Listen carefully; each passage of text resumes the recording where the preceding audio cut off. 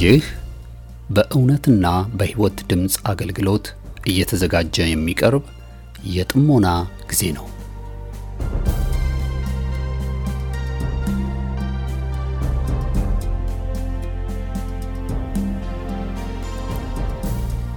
ጥሞና ወይም ተመስጦ በግል የሚደረግ ራስን ውስጥን የመመልከቻና የመመርመሪያ የጸጥታ ጊዜ ነው። ጴጥሮስ በሐዋርያት ሥራ ምዕራፍ 22 ቁጥር 17 ላይ በመቅደስ ስጸልይ ተመስጦ መጣብኝ ብሎ እንደተናገረውና በዚያ በተመስጦ ውስጥ እያለ መንፈስ ቅዱስ በጴጥሮስ ውስጥ የነበረውን የማይፈለገው ማንነት እንደቀየረለት ዛሬም ከዚህ በኋላ በመታደምጡት የጥሞና መልእክት እግዚአብሔር በቃሉ አልፎ እንደሚናገራችሁ ጌታን ተስፋ እናደርጋለን። ቀጣዩን የጥሞና መልእክት በጥሞና ያድምጡ። አሁን ወደ መልእክቱ።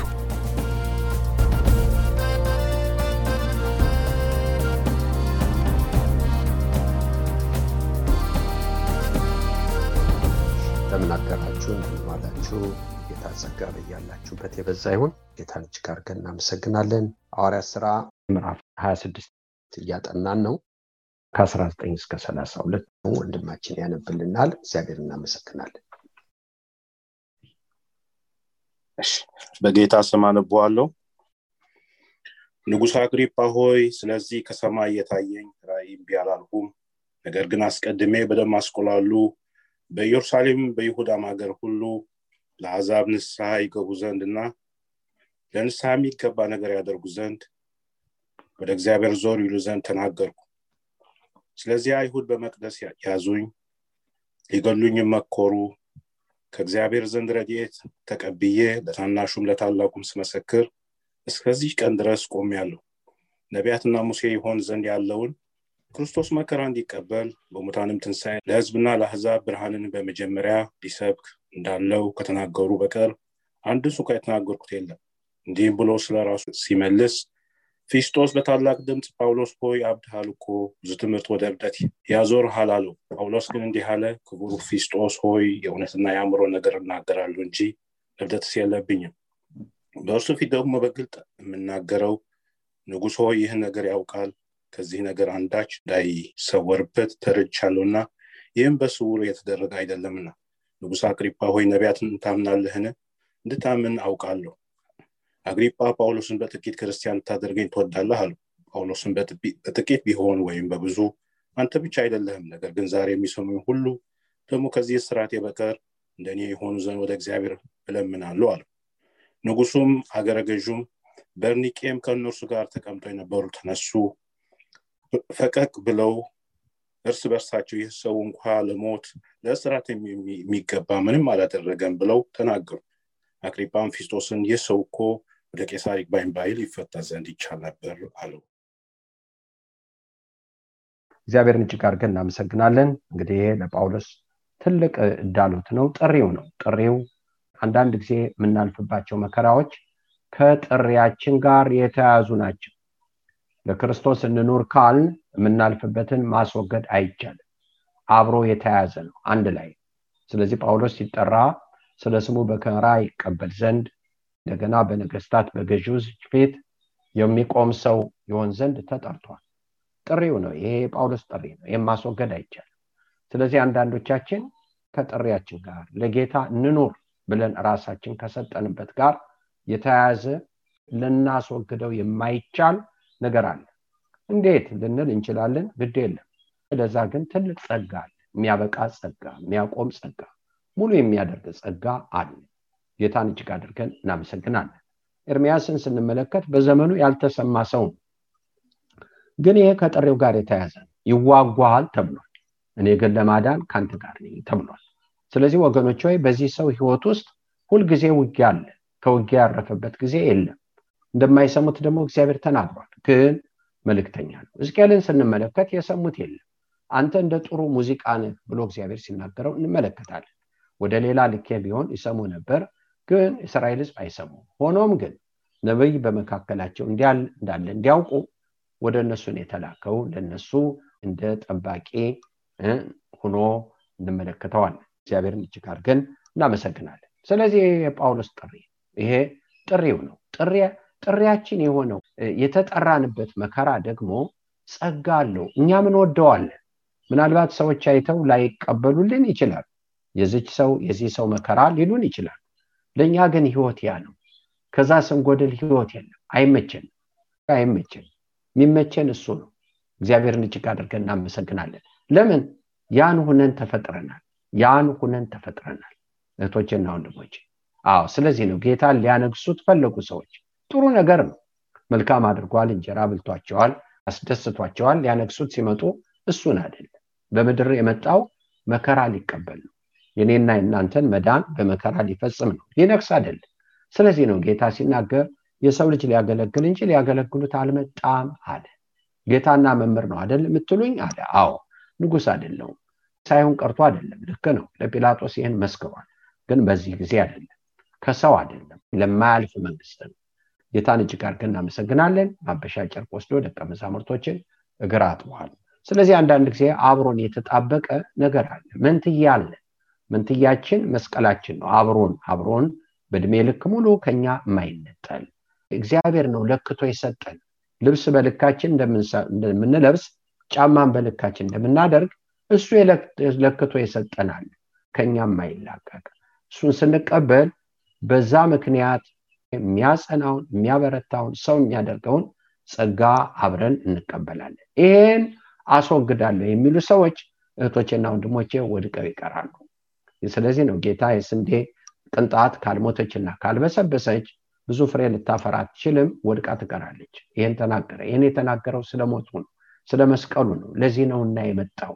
ጌታን እጅግ አድርገን እናመሰግናለን። አሁን ወደ ጳውሎስ ተመርቄያለሁ ወዳለበት ነገር እንሂድ። በመጀመሪያ ነገር ጳውሎስ ከልጅነት የነበረውን አስተዳደጉን፣ ቅናቱን፣ አሳዳጅ መሆኑን ያስቀምጥና ነገር ግን እኔ እንዲህ አይደለም፣ በልጅነቴ ሰው የሚመሰክረው ፈሪሳዊ፣ እንደገና ደግሞ ይሄን መንገድ እስከ ሞት ያሳደድኩ ሰው፣ ነገር ግን በመንገድ ሲሄድ እነሱ ናቸው ስልጣን ሰጥተውኝ ትእዛዝ ተቀብዬ በመንገድ ሲሄድ ይሄ ብርሃን ተገለጠልኝ፣ የናዝሬቱ ኢየሱስን አየሁት፣ ሰማሁት።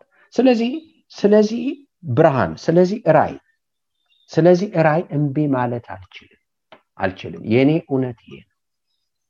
ይሄ እውነት ነው፣ ለኔ እውነት ነው። ይሄ ደግሞ የነቢያት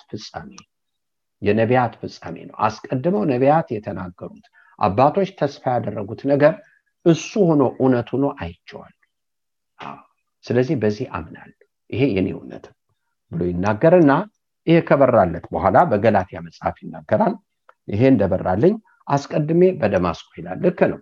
እግዚአብሔር በእኔ ሁኔታ ልጁን ሊገልጥልኝ በወደደ ጊዜ ከደምና ከስጋ ጋር አልተሟገጥኩም ይላል፣ አልተማከርኩም። እንደተገለጠልኝ ወደፊት ሄድኩ። ስለዚህ ጳውሎስ እምቢ አላልኩም ማለት እንደበራልኝ የምኖር ሰው ነኝ። መታደል ነው። እንደበራለት የሚኖር ሰው፣ እንደተቀበለ የሚኖር ሰው፣ እንደሰማ የሚኖር ሰው፣ እንዳየ የሚኖር ሰው። ጴጥሮስ እንደሰማ አልሆነም። መንፈስ ቅዱስ ኢየሱስ ማን እንደሆነ ከገለጠለት ከበራለት ለጌታ ከመሰከረለት በኋላ ከሱ ጋር ነው ሲባል ክዷል። እንደበራለት አይደለም። ግን ጌታ አንድ ቀን እንደበራለት የሚኖር ሰው እንደሆነ አውቆ በሉቃስ 22 ላይ በተመለስክ ጊዜ ወንድሞችን አጽናና ሲለው እንመለከታለን። ከውድቀት ተነስቶ ጳውሎስ እንደበራልኝ እንደተገለጠልኝ ወደፊት ሄድኩላል። እህቶቼና ወንድሞቼ እንደተቀበሉ መኖር ጥሩ ነው። አለበለዚያ በእውነት ላይ እንዋሻለን፣ ከእውነት ጎለናል ማለት ነው። ጳውሎስ ይሄን ነገር ግን አስቀድሜ ወደ ደማስቆ ሄድኩ። በሄድኩበት ልክ ነው። ከተጠመቀ በኋላ ጳውሎስ ኢየሱስ እሱ ክርስቶስ እንደሆነ በዛ ላሉ ሁሉ ይመሰክር ነበር። ልክ ነው። ያ ደግሞ የስደት ምክንያት ሆኖታል። ወደ ይሁዳ መጣ። ወደ ሲመጣ ጳውሎስ በርግጥ በይሁዳ የነበሩት ማህበሮች አያውቁትም። ነገር ግን ገላትያ ምዕራፍ 1 ላይ እዚህ ላይ በኢየሩሳሌም እንደሰበከ ይናገራል። ልክ ነው። በቤተክርስቲያን አልሰበከም፣ ግን በሰፈር በቤት ጳውሎስ የሚያርፍ ሰው አይደለም። ይሄን ሰምኳል። ሁለቱ እንዳይታታብን ለማለት ነው። በኢየሩሳሌም በይሁዳ ሀገር ሁሉ ለአሕዛብም ንስሐ ይገቡ ዘንድና ቁልፍ እዚህ ጋር አለ፣ ለንስሐ የሚገባ ነገር ያደርጉ ዘንድ ወደ እግዚአብሔር ዘወር ይሉ ዘንድ። በአሁኑ ዘመን የተረሳው ይሄ ንስሐ መግባትና ለንስሐ የሚገባ ማድረግ ምን ማለት ነው? የንስሐ ፍሬ ማፍራት። ሰው ንስሐ እንደገባ የሚታወቀው የንስሐ ፍሬ ሲያፈራ። የመጥምቁ ዮሐንስ ስብከትም ይሄ ለንስሐ የሚገባ ፍሬ አድርጉ። ንጉሥ አግሪጳ ወይም አግሪጳ ሁለተኛ ይሄን ሊሰማ ይገባል። የአባቱ ወንድም ዮሐንስን አስገድሏል። ምን ብሏል ዮሐንስ? ለንስሐ የሚገባ ፍሬ አድርጉ። የዮሐንስ ስብከት ይሄ ነው። የጳውሎስም ስብከት ይሄ ነው። በኤፌሶን መጽሐፍ 4:8 የሰረቀ ሰው ደግሞ አይሰርቅ፣ ነገር ግን በእጆቹ እየደከመ መልካም እያደረገ ብድራትን ይመልስ። እህቶቼና ወንድሞቼ ንስሐ መሆኑ የሚታወቀው በፍሬ ሲታተም ነው። ለዚህ ነው ዘኪዮስ ይሄም በቤት ልሁን ይገባኛል ብሎ ጌታ ሲለው ከዛፉ ላይ ወረደ። ሰዎች አይገባም ይሄ ሰው ቀራጭ ነው ብለው ሲሉ የአብርሃም ልጅ ነው አለ ጌታ። ስለዚህ ዘኪዮስ ምን አለ? ማንንም በሐሰት ከስሼ ከሆነ 4 እጥፍ ከፍላለሁ አለ። የንስሐ ፍሬ የሌለው ንስሐ አይደለም። ሰው መመለሱ የሚታወቀው ጌታን ተቀብያለሁ ስላለ አይደለም። መንገዱን እንደቀየረ፣ ሐሳቡን እንደቀየረ፣ ልቡን እንደቀየረ የሚታወቀው በፍሬ ሲታተም ነው። የወሰደውን ሲመልስ፣ የበደለውን ይቅርታ ሲጠይቅ፣ ከተበደለበት ምሕረት ሲሰጥ።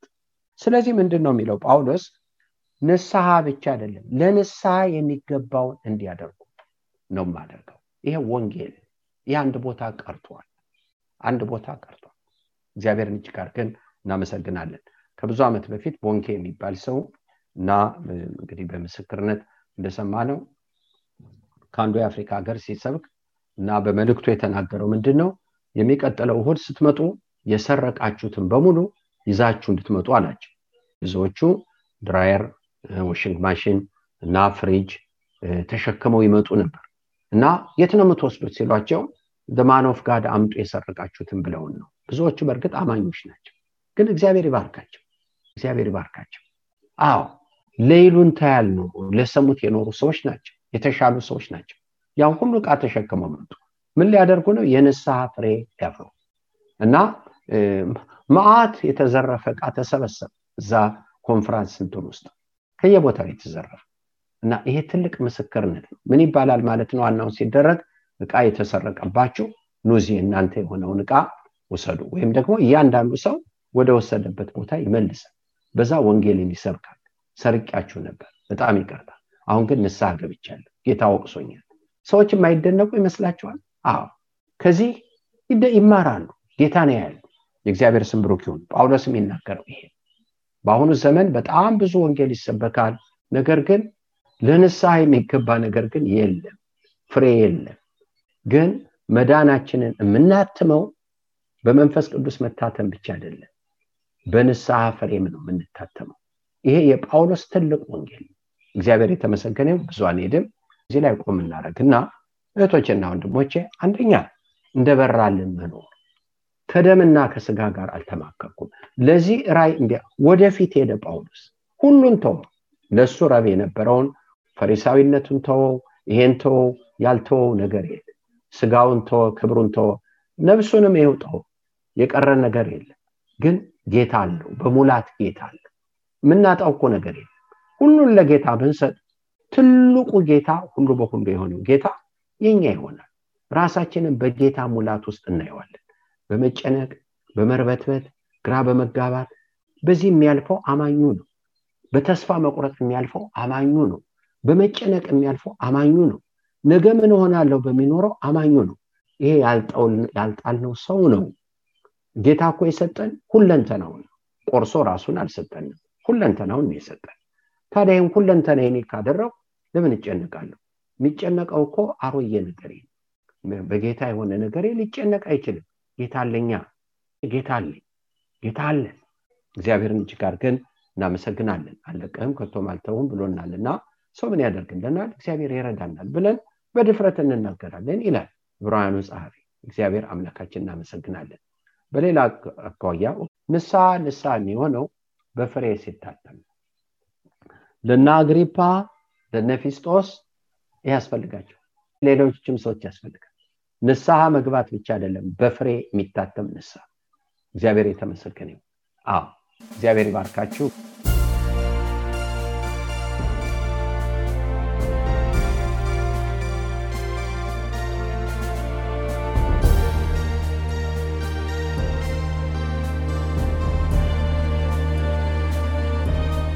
እስካሁን ስታደምጡት በነበረው የጥሞና መልእክት ለሕይወታችሁ የሚጠቅም ለነፍሳችሁ መብልን ከቃሉ እንዳገኛችሁ ተስፋ እናደርጋለን።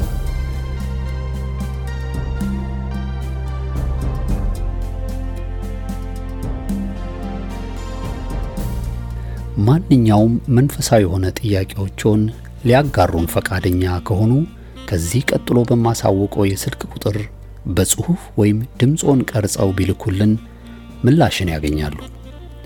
ለአሜሪካ የስልክ ቁጥራችን 2157820848 ሲሆን የካናዳው ቁጥራችን ደግሞ 647-518-4919 ነው። የእውነትና የሕይወት ድምጽ አገልግሎት።